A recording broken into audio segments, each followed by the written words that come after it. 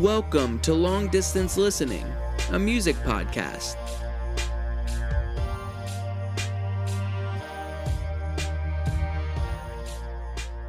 Hello and welcome to Long Distance Listening. I'm Andrew. And I'm Nate. We have a really awesome episode for you guys today. We are interviewing Patrick from A Beacon School, and we're going to even do a whole song-by-song walkthrough with Patrick, and he'll give us his thoughts on each track. We have a bunch of questions for him, and it's going to be a really fun time. So, Nate, you ready to jump into it today? Yeah, let's do it.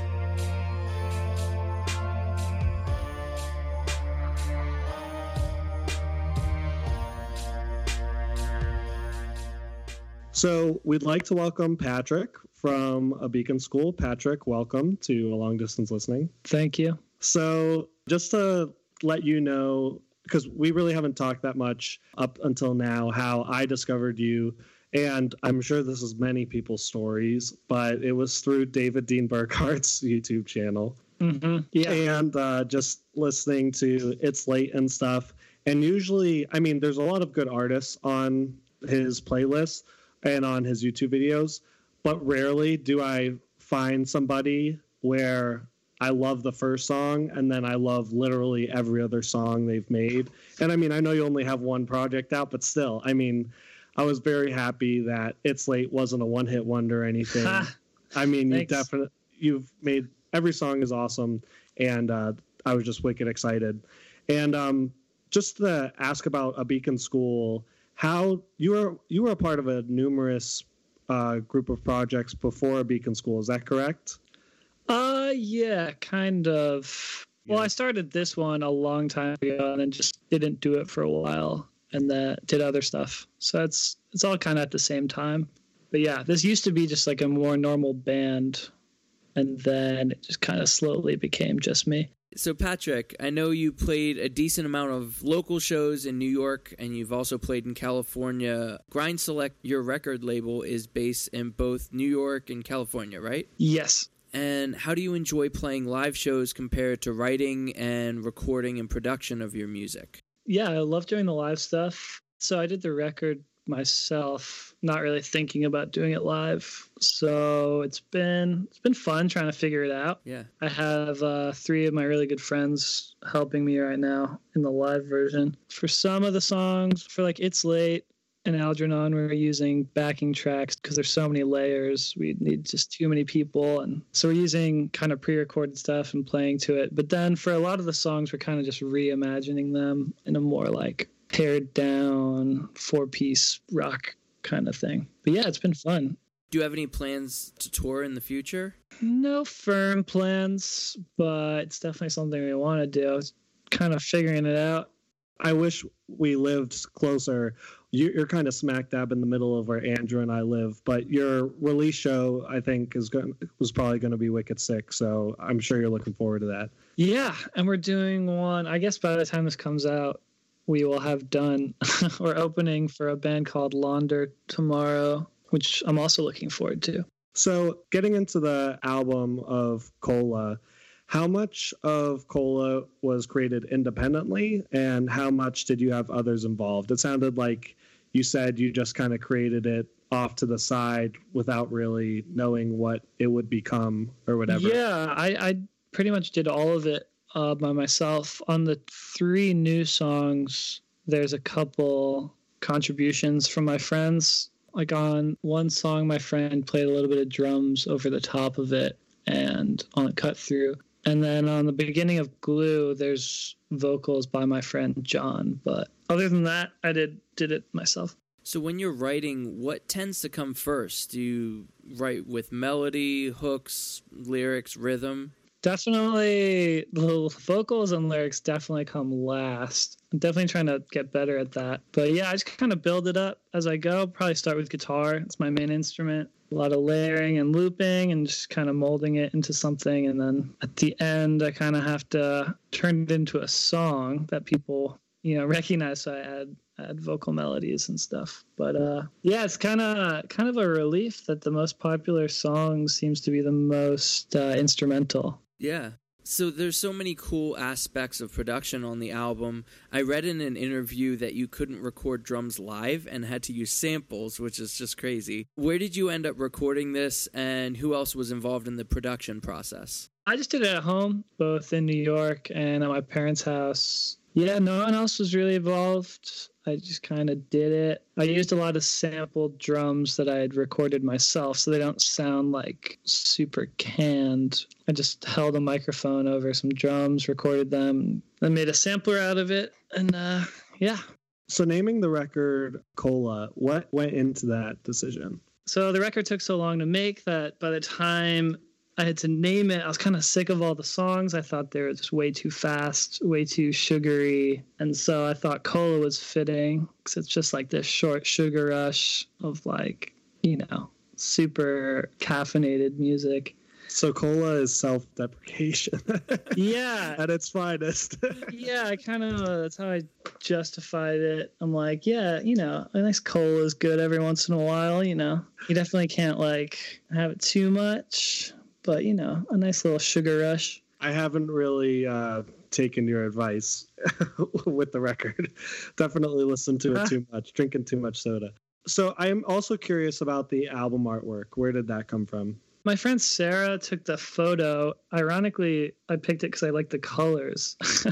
Yeah, but, I saw on the tape, on the cassette tapes, you have the colors, yeah. And then on the album cover, it's just black and white. Yeah, I really liked the colors on it. And then when it came time to put it out, the label, they just thought the image we had wasn't high enough resolution. And my friend Sarah had lost the actual film. So I just had this digital version. So Kyle at Grind Select kind of came up with this kind of Xerox look to it that kind of hid the low resolution. And I always really like black and white album covers. I'd say if you know Tony Molina or his band Ovens, it's definitely influenced by that. So yeah, I just kind of wanted something that was super minimal and like wouldn't detract from the music, if not add to it. I just didn't want a cover that would turn people off. So for me, I just wanted to make sure it was like at the very least neutral. That's a smart decision. I mean, obviously great album covers are great, but you know, when you put so much time into the music, sometimes it's better playing it safe. Exactly. I also thought, again, going into the idea of reevaluating the music after making it so long ago, I thought it was so poppy and sugary that I thought a black and white cover like cut against that nicely. So the re-release is on June 14th, which might be coming up in a couple days or might have already happened. Yeah. But what has led you to re-release Cola and add 3 new tracks? Well, when we first put it out, we didn't know if anyone would listen to it, so we didn't want to spend all this money and time waiting for vinyl to get pressed. I've been in bands where we press vinyl and then it just sits in a box and it's really depressing. So we figured, you know, let's put it out digitally. It also let us put it out way quicker. I got it finished in like everything, like the album art and everything finished in January, and then we had the first single out in February and released in March. So if we had waited I just couldn't wait any longer. I'd been working on it for so long. Just kind of wanted to move on. But then, you know, the album did a lot better than we thought, and Grind Select teamed up with a distribution company called House Arrest, who was interested in working with me. Yeah, and then we just kind of bounced ideas off, and I was like, I have more songs from these sessions. So the first idea was just to do like a B-sides EP or something, and then that turned into, why don't we just make an expanded version of the album and kind of, you know, kill 2 birds with 1 stone. Give people a reason to buy the thing after it's already been out for so long. Yeah, definitely. So people can get that on Bandcamp, sold by Grind Select, correct? Correct. And it should, in theory, be in stores. If you live in a big city, it might be in a record store. But you can get it online, and I have a bunch of copies for shows. Sweet. Pre-order those before they sell out, people. Come on. Yeah, the clear, we did a small run of clear copies, which look amazing, and those are almost gone. So the original record of Cola was very cohesive, despite the songs being made over such a long period of time. And yet, despite adding these 3 new tracks, it remains that way. And actually, I believe becomes a stronger album as a whole. And I read some stuff on the interview that Andrew brought up earlier that led me to believe that these newer songs are at least Glue, but I'm assuming all of them aren't necessarily new. Would you like to comment on their relationship with the other tracks from a timetable and like an inspiration standpoint, and what made them feel like a great fit on Cola? Yeah, I mean, they were supposed to be on the first version. I just couldn't finish them. So they all came about at the exact same time. And like I said before, it just became a thing of like, okay, this is taking way too long. Let's just put out what we have. I think the 3 new ones for Glue, I just couldn't write the vocals for all of them. I think I became probably a better, more confident singer in the time between. So I added new vocals, when we decided to do these. But everything else is pretty much as it was. On Glue, I even had my friend John, he goes by J-Boxer. He plays in the band Bluffing. I had him do the vocals for Glue originally because I couldn't figure it out. But then I just, finally got there. So the little intro he does is all that's left from those sessions or whatever. But yeah, these songs were all in the same batch of songs. Like, they belong with the other ones. So I'm really glad we worked that out. I also heard that you have something like over 80 songs in the works now. How do you plan on incorporating some of these tracks into your next album? Yeah, it's going to be the same process, probably just kind of pursuing the ones that still inspire me and that go together. Right now, it's just I have a ton of songs, just kind of trying to figure out what the next one sounds like. Originally, I had all these ideas for doing like separate releases that were more stylistically cohesive in my mind, a more electronic thing, a more rock thing. And then I just was like, that's a little absurd. I just need to put out my 10 best songs. So that's the plan for the next one. Just the next 10 or 12 best songs I can make. That's awesome. Now that we've got the groundwork covered, talking over some general stuff with Patrick, we're going to dive deep into Cola and talk about the album track by track. So don't go anywhere.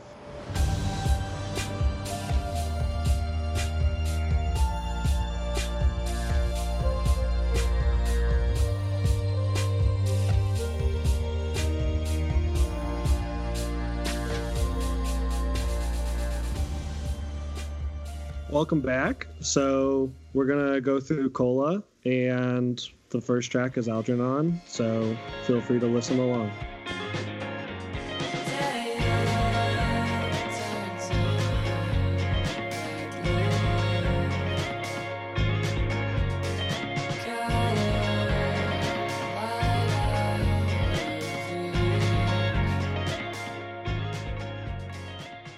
All right. So that was Algernon. Andrew, what are your thoughts or questions on this opening track? Yeah, so the song's in 4/4, but the timing throughout the song is very unique and interesting. Is that something that comes naturally to you, or do you have to be intentional about creating music with unique timing? Definitely the former. I don't really think about it, and that's been a problem when showing these songs, trying to get my band to learn these. It's only when I've been like trying to learn them with other people that we realize some of the timing is weird. But yeah, just kind of do what sounds good. I definitely used to listen to more rhythmically complex music, more mathy stuff, and I feel like that comes through on this song. But like you said, it's all 4/4. It's nothing crazy. It's got a little bit of a wonky feel, I guess. Yeah. So with the title of Algernon, I was wondering if there's some type of connection between the character of that story and the song as a whole, or maybe the lyrics specifically. Would you like to? Yeah. So contrary to what some people have asserted,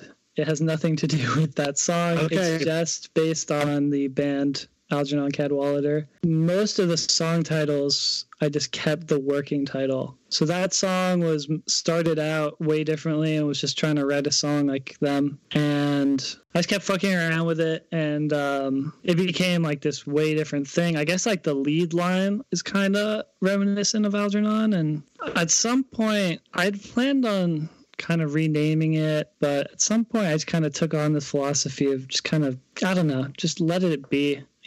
I could form there is some sort of connection lyrically between the two, but I just didn't want to overthink it. Yeah, I mean, but keeping it creates this like unique story that nobody expects, which is really cool.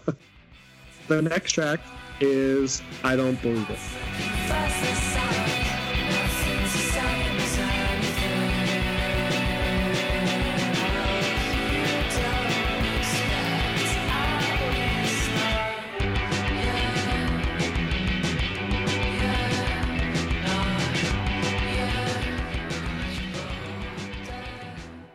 All right, Andrew, what are your thoughts? So I like how the song still layers as it goes, but it also doesn't mess around either. It just kind of goes right in right away. This is also potentially the most aggressive song on the album. What made you decide to start this track in this way? Yeah, to be honest, I did this one like in one sitting in my old apartment in like 2013. Like all the guitars and everything are like the first take, and it was just kind of, I guess, a moment of frustration. The song, I'd say, is about like a friend of mine being very jaded about being in a band. And, he had really tried to make it work and didn't go anywhere. And so like him kind of like putting all that on me and making me think, maybe this isn't the best idea. And so the title is just kind of like a denial. The lyrics flirt with that idea of maybe this won't work out. But ultimately I get to call it I Don't Believe It because it's like I refuse to give up. So yeah, it's just kind of like a blast of frustration and panic and anxiety.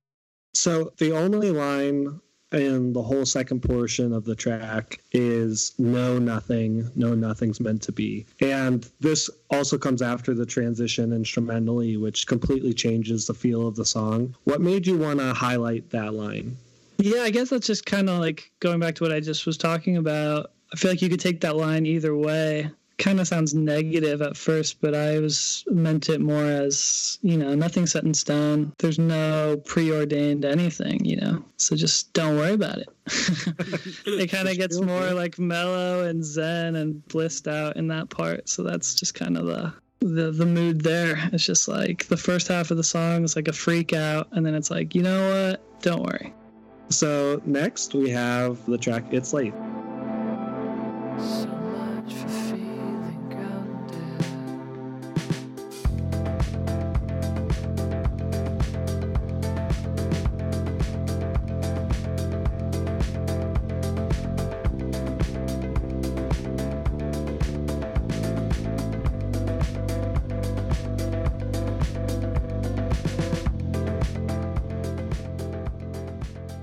Okay, Andrew, It's Late. What are your thoughts? So Patrick, I love how this song, it has such a long instrumental, and you tend to be fairly minimalistic in your lyrical approach and use your voice as like another layer in the music. It's just as important as the rest of the instruments, but not the main attraction. Is that intentional for you? Yeah, it's definitely like I am like begrudgingly the singer in this band. That was never the plan. It's my dream to just be a guitar player in a band. So kind of just try and make the music as interesting as possible and use the vocals and lyrics as enough to make it interesting. But if it doesn't need anything else, I won't just put vocals in. So I was listening to this track preparing for the podcast with my wife in the car, and my wife, Tori, she's probably listening. So she doesn't like a lot of the music I like. And so I wasn't expecting her to like A Beacon School. And I was wicked surprised when she just says in the middle of the song, unprovoked, she just goes, "This is such a jam." And I was like, yes. I was so excited. That's great. That was how I was feeling on the inside. I just like turned to her gently and just like nodded in agreement and was like, yes, it is. Just trying to play it cool. But anyways, there are only a few lyrics on this song, but they are so self-aware. And obviously this track is predominantly, like Andrew said, the long instrumental at the end. But I couldn't help but notice, at least in my own mind, I made the connection of the significance of the last lyrics where the music grows quiet as you sing "so much for feeling grounded," and how this line correlates with the rest of the other lyrics of the album and the song, but it also feels like it sets the rest of the song in motion instrumentally from a thematic standpoint. Does that make any sense? And Yeah, if so, would you like to comment or clarify on the relationship between that line and the instrumental that follows? Yeah, no, that you got it. I'd say the few lines, yeah, it's just about, that tension between the two, like mini verses there about kind of, shown to the place you fold. That whole thing is about, in my case, what I was thinking personally about was just kind of pursuing my passion or something. And then the second line's about like this guilt about like how selfish that can be. Like ultimately pursuing one's like creative passion is pretty selfish in a lot of ways. It doesn't, people can enjoy your music. I guess that's how you're giving back, but it's not really like a real thing. And you have to be pretty privileged in the world to even have that as an option. So it just kind of like shoots you back down to earth. And that's so much for Feeling Grounded. It's about there I was thinking I had it all figured out, and I'm just like a piece of shit who wants to make music. Yeah, and then the rest of the song's just, there is a little vocal chop that goes through the song that people have tried to guess what it's saying. So I'll tell you now, it's just my voice saying, I want to know, just chopped up. So it's just about uncertainty and wanting to know what happens next. The music's kind of got this tension that doesn't really resolve. Because, yeah, I don't know the answer. Probably still will always feel a little guilty about just wanting to do music when there's a lot more important things to do. Yeah, thanks for sharing about that. So next, we have Heatwave.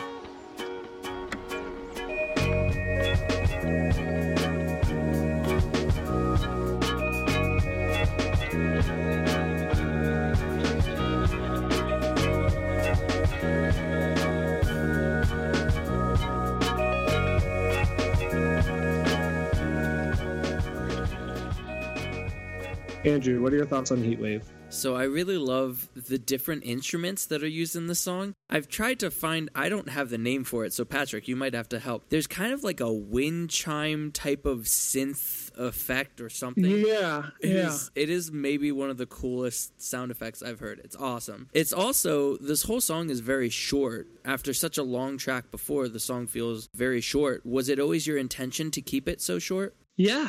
The whole idea was to, keep everything only as long as it needed to be. I was very aware I don't have a ton of time to get people's attention, so I just kind of kept it as short as everything needed to be. Yeah, that wind chime sound is just like a synth that kind of sounds like a flute. I really just liked it. I kind of doubled it with a guitar, and yeah, that was the one song that I mixed myself. It was just kind of like a homemade little thing. There's lots of little Easter eggs in there, a lot of sound design of my friends talking and stuff like that. So you basically answered all my questions. My way of describing it was some sort of weird pipe. And, there seems to be some type of scene carrying out in the hushed background of the mix. And I was just wondering, was it like a random sample from somewhere or something in particular? And you kind of... Yeah, the one at the beginning, the kind of crowd noise or whatever, is just a random sample I pulled from somewhere. I won't say where. Because it's not, they don't know about it. Exactly. But the stuff in the rest of the song is just, I just had like a handheld recorder in the car with my friends, and so I just kind of drenched it in delay and reverb and buried it in the song, and it's just a nice texture. That's awesome. So next we have J. Cole.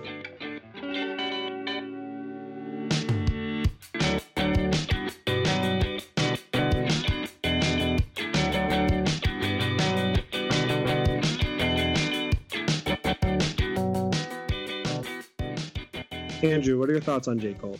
Okay, so I freaking love the timing on this song.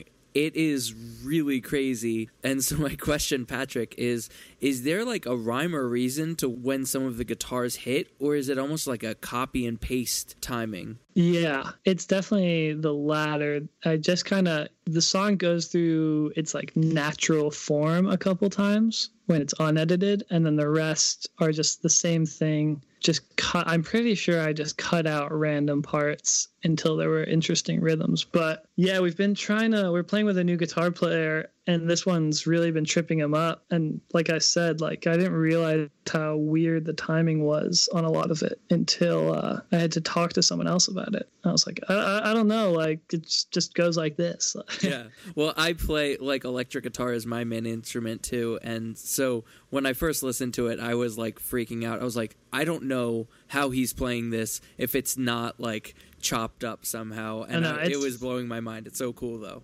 Yeah, that one's all very chopped up, and that was the idea. Kind of just do a more straightforward song that's just completely cut to pieces. So yeah, and then I can tell you that the end part is just the first part, just parts from previous in the song that are just like recycled and used again. And the reason I did that was because the song, if you try and play along to it, you'll see it's out of tune. So yeah, when I first did it, I guess my guitar was out of tune, and I tried recreating it, but I just liked the original version. So I couldn't really add stuff without, like, I could try and match the tuning, but like it wasn't sounding right. So I just decided to use the existing material to like create the ending. So it's like a collage of the previous parts. So yeah, basically everything on there is just from that first go at it. That's so interesting. So I'm going to geek out like Andrew did. The song makes me smile every time I listen to it just because of how crazy it is. Also, I really do think that your vocals shine on this track, from your melodies to your cadences. And a general comment, I really do think your vocals on the whole album are very underrated, both maybe by listeners, and also it seems like from talking to you for a bit by yourself. You do a great job of picking and choosing what melodies to sing, and I just think your cadences are so interesting a lot of the times that I'm always interested by your vocal performance as well as the music, and you do such good job of interrelating them together and layering them together in unique ways. So don't be a Debbie Downer on yourself. You're good.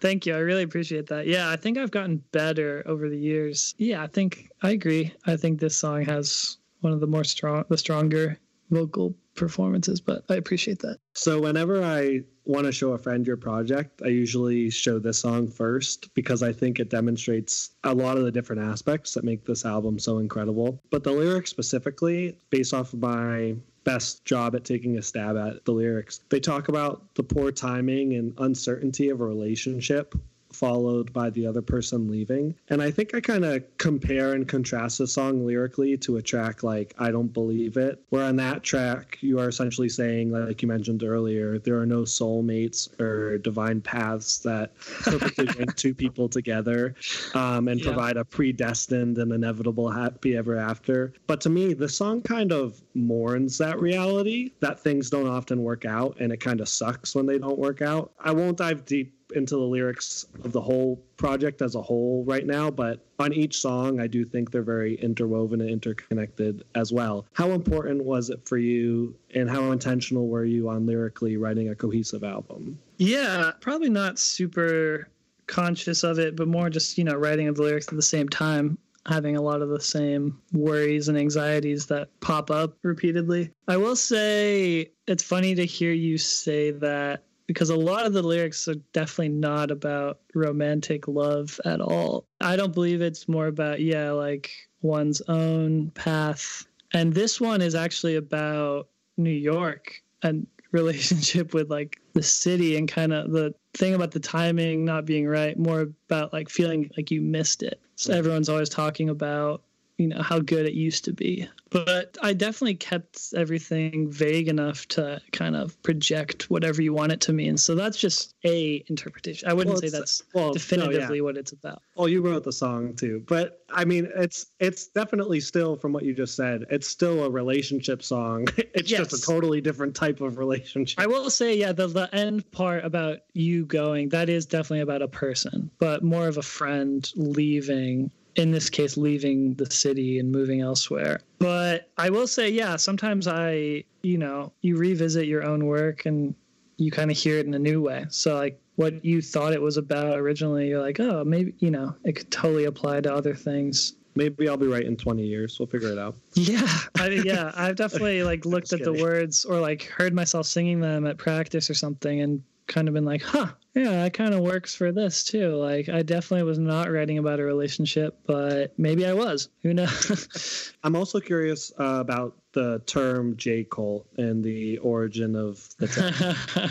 Yeah, again, not a very exciting story. The original name of the song is Jeremy in a Cult, which is just a line from a TV show, one of my favorite TV show, Peep Show. And then the session just became, Jeremy in a Cult, J Cult just became the abbreviation. And like I said, I was like, I should rename it. But then I was like, that's just what the song's called. And the kind of chopped up nature of the music, I thought, actually matched it pretty well. Like a chopped up title, a recycled chopped up title fit a recycled chopped up song. Can I just say, I love that your approach is like, oh, I should like kind of like almost fix this. Like, oh, this seems weird, I should fix it. But then I like that you just land on like, it's your own music and you can do whatever the hell you want kind of deal. Like, I love that approach so much. Kind of, yeah. I'd say like that as I've been doing this more and more, the philosophy of kind of just like getting out of my own way is the overarching thing.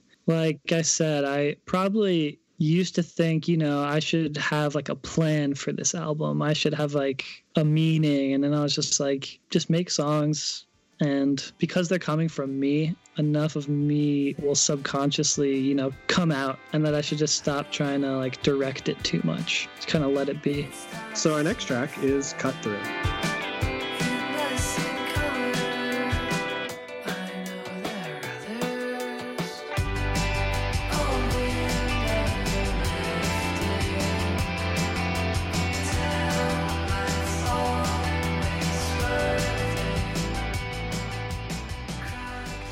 So Cut Through is the first song on the track listing that's new from the vinyl release, but it's also the last song released of the three, as the other two were singles. So Andrew, what are your thoughts? So as I was listening to the whole album and when I got to this song, I literally just wrote down a question, which I'm going to ask kind of facetiously. Do you hate song structures? Yeah, I noticed that too when I was working on it. I was like, this song structure is insane. I definitely would not do it the same now, but I think I did at the time. It's great, though. I love how you change up each song, and it's so unpredictable. I think that makes a really unique album, that it stands out from so many other albums that just follow a normal song structure. It kind of feels like each song could be like 2 or 3 songs, yet it's still like, it's so cool because it works together. So do you find it tricky when you're writing that way? Like, do you feel like you always have to reinvent the song as it goes along, or is that just natural for you? Yeah. Well, first off, it probably should be more than one song. It probably should be 2 songs. That's honestly why I didn't finish it. It's just too many. It's like this big jigsaw puzzle trying to fit all the parts together. I don't know. I guess I was just more just trying to write weird stuff for the sake of it. I don't know.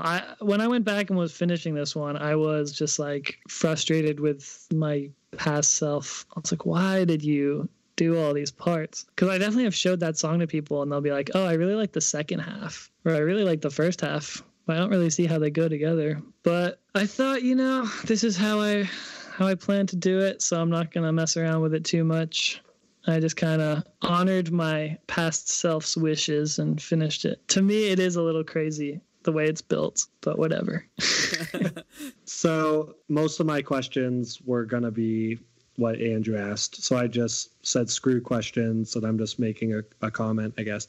So I think this song is a great example of how you don't do what I want you to do, and that's why this album is so incredible. What did you want me to do? I'm curious. I wanted you to originally, so I love okay, let me give a little tidbit first, just some context. So on iTunes, when Just Glue was out, it still let you preview Fade and Nylon and Cut Through, just like 1.5-minute segments. So I came into the song with expectations that it would be like the first half, because that was the segment that was displayed. But I loved the first half. And then when I was listening to it the first time, when you all of a sudden changed it, I was like, what's going on? Why did you just cut it off? Why didn't you add another verse and repeat the chorus? I want more of that. But then when the second part comes in, it's just as incredible as the first, but in this whole new way. And just affirming what Andrew said, I think your song structures are not conventional at all, which can frustrate the listener at first. And I think it can probably frustrates you as you're trying to put all these pieces together. Yeah. But what ends up happening with your album and with each song is that I feel like you prove people wrong time and time again, because that's what you've done with me. And then finally they begin to trust you and are just rewarded with whatever you have in store with them, which whatever it is unexpected. So I'm just very appreciative. Thank you. Yeah, I don't know if I'm going to do it the same way next time. At the very least, going to try and keep songs more cohesive, but thank you. I do appreciate that. Yeah. Definitely no rules. Yeah, and it can be exciting when people do what you don't expect. So the next track is a quick one, and it's called Hum.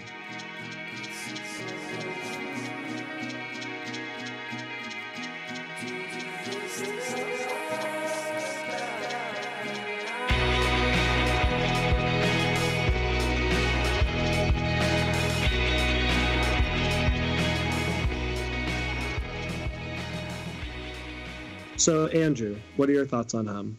So I don't have a question for this one, but I have just a couple overall thoughts, just some things that I love. I love the delay on your vocal in this song. I think it is so cool and extremely vibey. And as I use the word vibey, that reminds me that when I was actually typing up all of my thoughts for this album, I apparently kept using the word vibey too much, and I literally had to add it to my Microsoft Word dictionary because it just kept flagging it. And so I've tried to not use that word too much, but I think overall this whole album has such a cool vibe to it, and it is very, very vibey, each song in a different way. And even looking at the lyrics, it's hard to figure out the cadence that you're singing, and there's some really cool just kind of timing and again, just vibes with the song. So I love it. So that's my comment, not a question. Yeah, it's definitely going for vibey. So the main thing I noticed as well, listening closely to the track, was this delay. It's so trippy, but you don't need to listen closely to get kicked in the face by the brief but sick instrumental that you use to close the song that includes the beautiful harmonies layered over it. I was going to ask, so there are some songs like this song that you cut shorter than expected. What kind of gave you the freedom to do that with Hum? This is the one song where I put it later in the album. I felt like I had kind of earned a break, so it kind of takes its time building up a little more and gets a little more hazy and unclear. And it kind of just rattles off these kind of non sequiturs. The lyrics are just kind of stream of consciousness, kind of unconnected. And then even though I felt like I had earned 2 minutes of kind of patience from the listener, I still felt like I had to reward them. So I just threw in that huge smack that comes after, and kind of like a classic trick, just lulling people to sleep and then smacking them over the head. So that was the idea with that one. But I also didn't want to overdo it, which is why it's so short. A lot of people have asked me for a longer version of that, but I feel like it'd be less effective if it was longer. It's just kind of this burst. Does that make sense? Yeah. Next, we have Glue.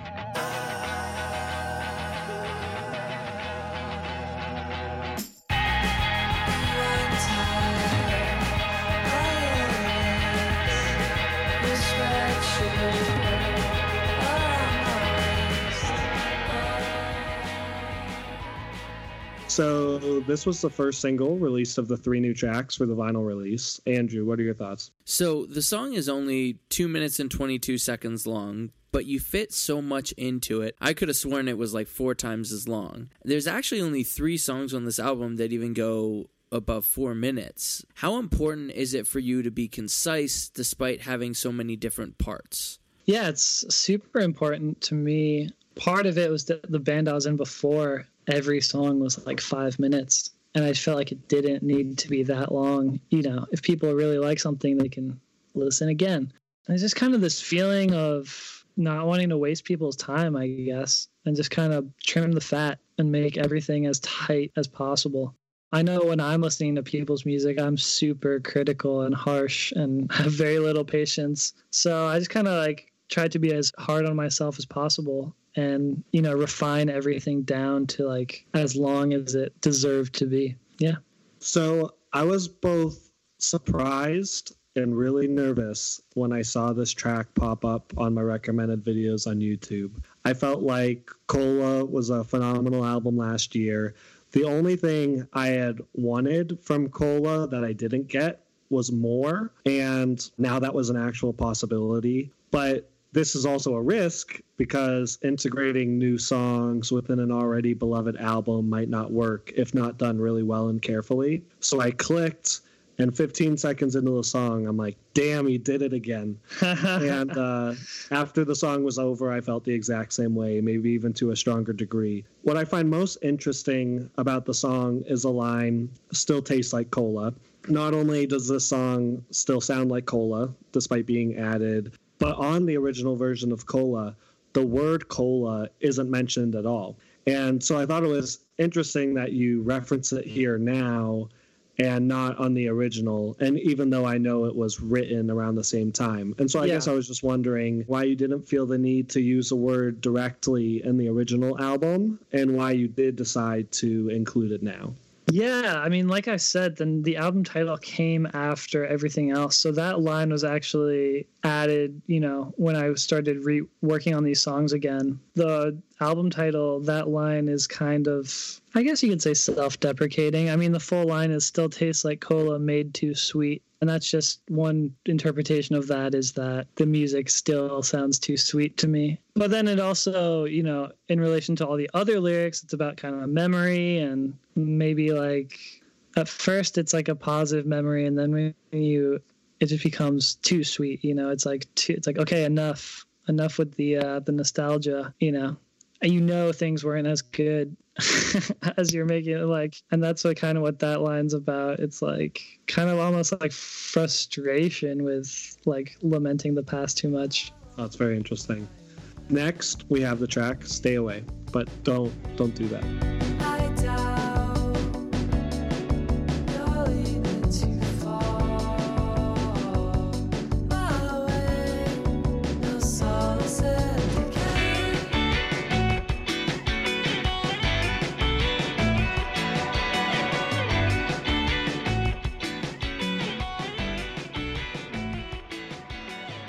So, Andrew, what are your thoughts? So, Patrick, your guitar tones throughout this album are so good. And I've heard a ton of Strat on this album. What guitars are used throughout this album? It's one guitar on this whole album. It's my Fender Telecaster. It's a Tele... Oh, you son of a... I was so positive it was a Strat, too, man. Yeah, I've never been a big guitar head. Been playing for a long time, but never, like...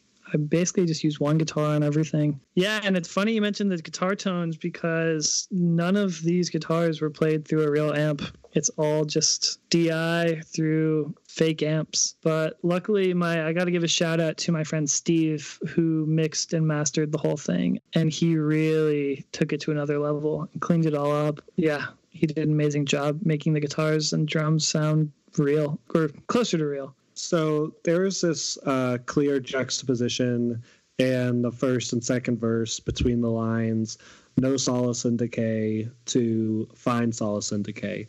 Do you mind elaborating on that idea of finding solace in decay and maybe the journey it might take to get there? Yeah, so I'm going to go back completely on what I said before. This song is definitely about a relationship. I think the first verse is from the point of view of one person, maybe the one that's being left behind, and the second one is from the other person. So I guess that twist on that phrase is like what each person, the first person is saying, you know, this decay is a bummer, there's nothing good. And the second person's like, no, like it could be good. Yeah. So if you kind of look at it from that point of view, it's just two sides of the same situation. That's really cool. That was not my interpretation. That adds a whole new context. That's sick. Yeah. Maybe imagine two different people singing each verse. So the next track, which is the second single released from the re-release of Cola, and also the last of the 3 new tracks is Fade and Nylon.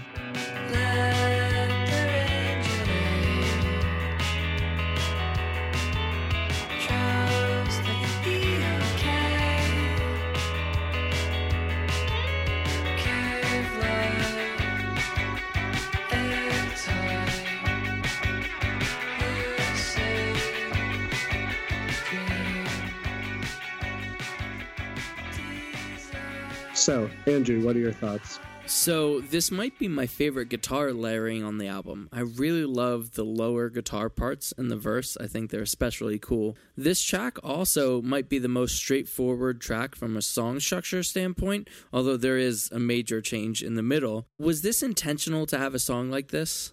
I guess. It's funny you should say that it's straightforward because I think my band would disagree. We've been desperately trying to learn this in time for our release show, and the structure has definitely been tripping us up. But you're right, it does have clear verses and a clear chorus, but there's no intention other than to make something, it's probably pretty obvious on this song that I'm a huge Interpol fan. I'd say that was the inspiration on this one. They used to be my favorite band, so it's kind of very much influenced by that. So, used to be your favorite band. I'm just taking this softball question. Who's your favorite band now? I don't know. I don't have favorite bands anymore. I mean, I learned my lesson with Interpol. If you have a favorite band, they will let you down. Yeah. As soon as they have more bad albums than good albums, it can't be your favorite anymore. I can't think of a single band that hasn't let me down. I don't have favorites. I guess the safest bet is to pick someone who's like dead or doesn't do music anymore. So you can see the whole thing. My favorite current band is probably Parquet Courts. Oh, nice. Oh, they've done like 5 albums and they're all amazing. And they're still super exciting and relevant and they haven't lost a step at all. So yeah, I'd say them. Sweet. So building off of Andrew's question on song structure, I'm assuming when most fans first saw the length of the song, they naturally thought, oh boy, this is It's Late Part 2. Oh, I'm yeah. so excited. But it's clearly not once you listen. And I think both songs, they definitely bloom, but they bloom in completely different ways. Fade and Nylon relies heavily on the guitar and that insanely catchy riff, as well as your vocals, which really tie everything together so nicely on this track. But also, another thing in contrast to It's Late, there are a ton of lyrics on this track. They are very poetic, which I think a lot of your lyrics are poetic. I guess, do you have any background in poetry, or what kind of draws you to writing Definitely in that not. style? Okay. It's probably more just a defense mechanism than anything else. Just not wanting to reveal too much or say anything too bluntly. But it's funny you should mention the kind of expectation of a second It's Late. I felt very nervous. When we first did that song, obviously I had no idea that would be the most popular song. It's kind of like an outlier. So I didn't have anything else from the sessions that sounds like that. So when we decided to put out 3 more songs, I was like, oh man, people are just going to not get what they want. But I will say there's definitely lots of It's Late Part 2s for the next album. There's definitely going to be more electronic influence. But yeah, this one had so many lyrics, which is why it took so long to finish. I mean, there's so many different vocal parts that I couldn't figure out. So many lines to write. I was really happy and proud when I finally got it together. I think it was the last one I finished. That's awesome. So, last track is Ash. Listen along. Trying to make it fair. It's good to have a tether. It's good to coexist.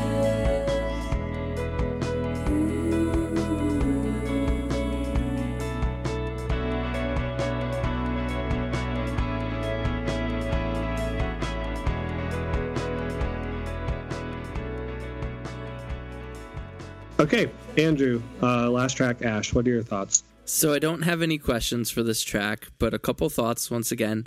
I love the fade in the beginning. I feel like I've never heard that, especially this late in an album. Lots of people fade out, but just like the idea of fading in a song is like just so cool. And I don't know why it stuck out to me, but I loved it. And then for the last song, for Fade and Nylon, I wanted to ask if you thought about ending with that when you kind of reworked this album. But then I listened to this song and I was like, dang, no, this is like the perfect closing to the album. So I don't have any questions. I just love this as a closing track. That's my only statement. Thank you. I definitely toyed around with that idea of closing with Fade, but when we were adding new songs, we didn't want to mess around with the structure too much, which is why they're all on the second side. And we just wanted to keep this as the closer. It just felt like the right way to end. It's kind of lyrically more encompasses the message of the album. More Fade and Nylon's more specific, I'd say, in its message. But yeah, this one felt like the closer. So I'm with Andrew and yourself. This is a perfect closer track. I think all of the songs individually, if you released every single song as a single, I would still obviously like them all, and they're all relatively strong standalone singles. But I think certain songs work best in certain places, and you definitely killed the song placement on the whole project, not just this last song. And through the album's lyrics, listeners can identify certain relational aspects, regardless of whether it's between people or between places. I'm just messing with you. But what's the significance for you ending the album by singing "We'll Be Together"? Yeah, I think that's just like so much of the music. I mean, I'd say Algernon and Ash lyrically are about the same thing, just missing people. And, it's like that time in your life where people start sliding away. And I'd say that was like the biggest anxiety of my life at the time, just kind of seeing all the directions people were going and trying to keep a hold of people. And so that's just kind of reassuring, I guess, just these people you care about, you will be together. I mean, probably not, to be honest, but I don't want to put that in a song. But yeah, that's just kidding. Exactly, but probably not. But no, that's just, I'd say a lot of the album is motivated by that fear of loss. And yeah, so it's just kind of ending on a hopeful note. Yeah, there you go. It might be a facade of a hopeful note, but that's fine.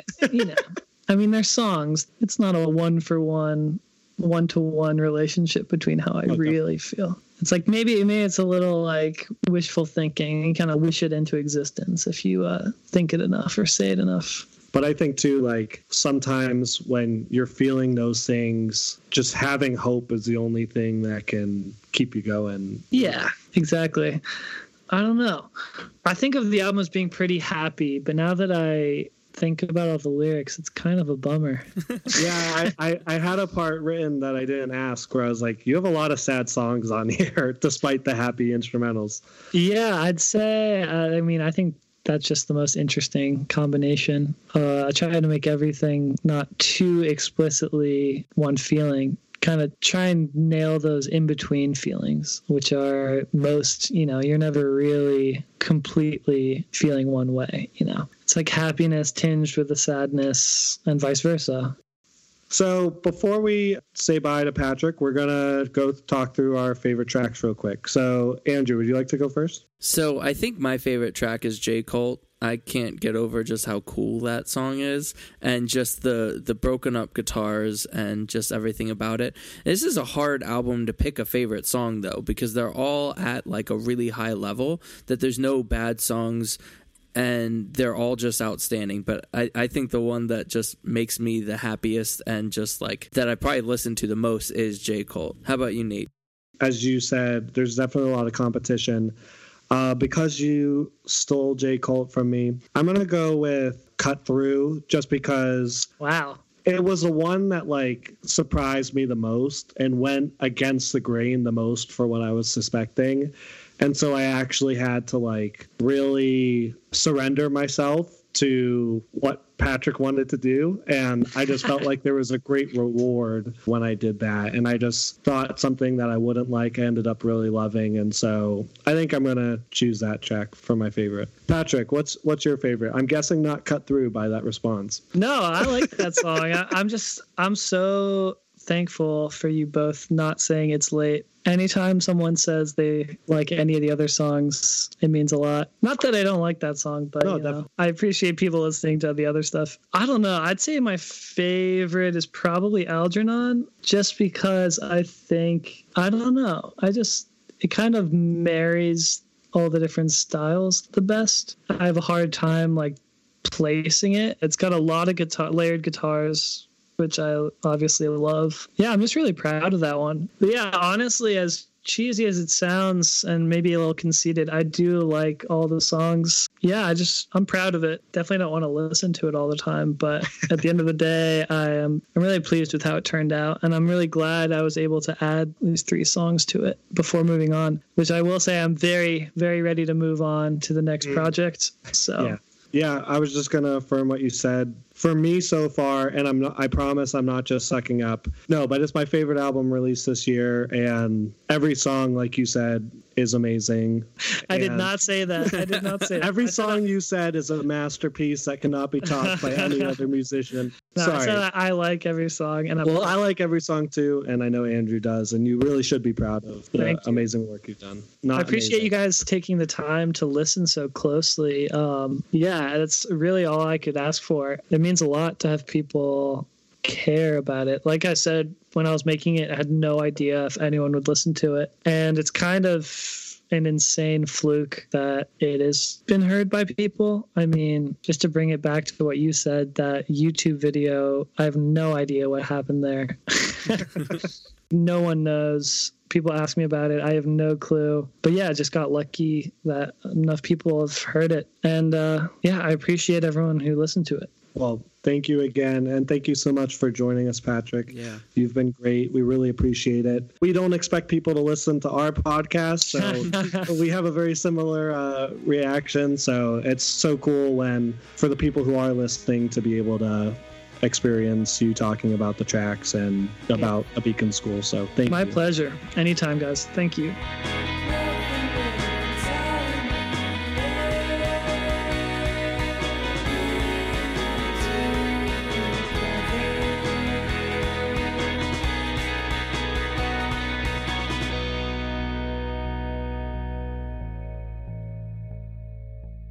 Welcome to our encore. We're just going to close out this awesome episode. We just once again thank Patrick for all of his time. That was a lot of fun for Nate and I, just being able to talk to him. Even when the podcast ended, we just had some good conversations with him. Great guy. Definitely check out all of A Beacon School's music. And when he comes around, whether it's tour or just one-off shows, definitely go check him out, support him. He's just a really great guy and makes some really great music.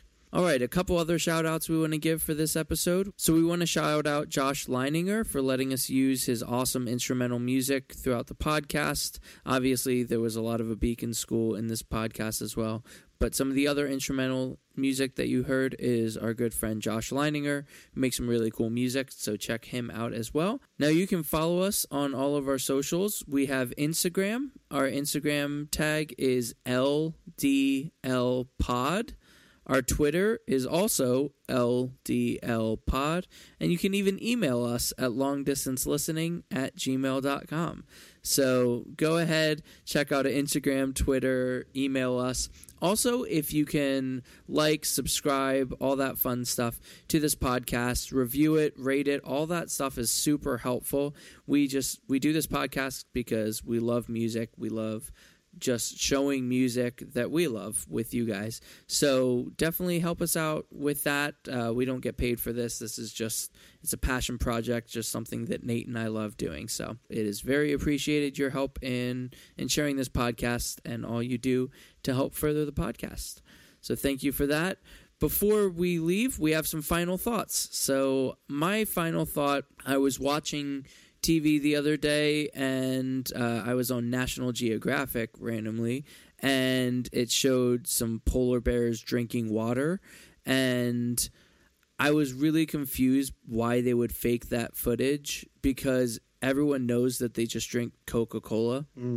And so I don't know why they went to all that work to fake that, but, I don't know. They have their reasons, I suppose. Yeah, that doesn't make much sense. No. So, Nate, what's your final thought?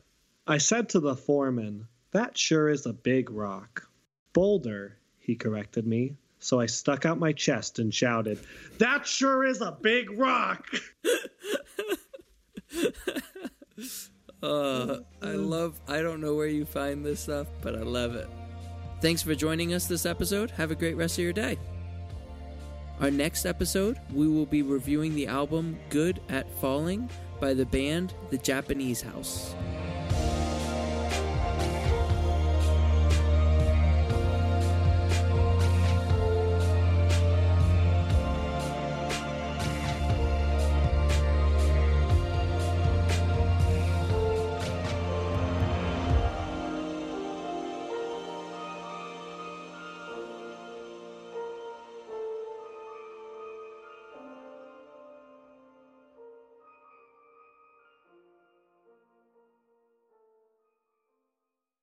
Andy got popped!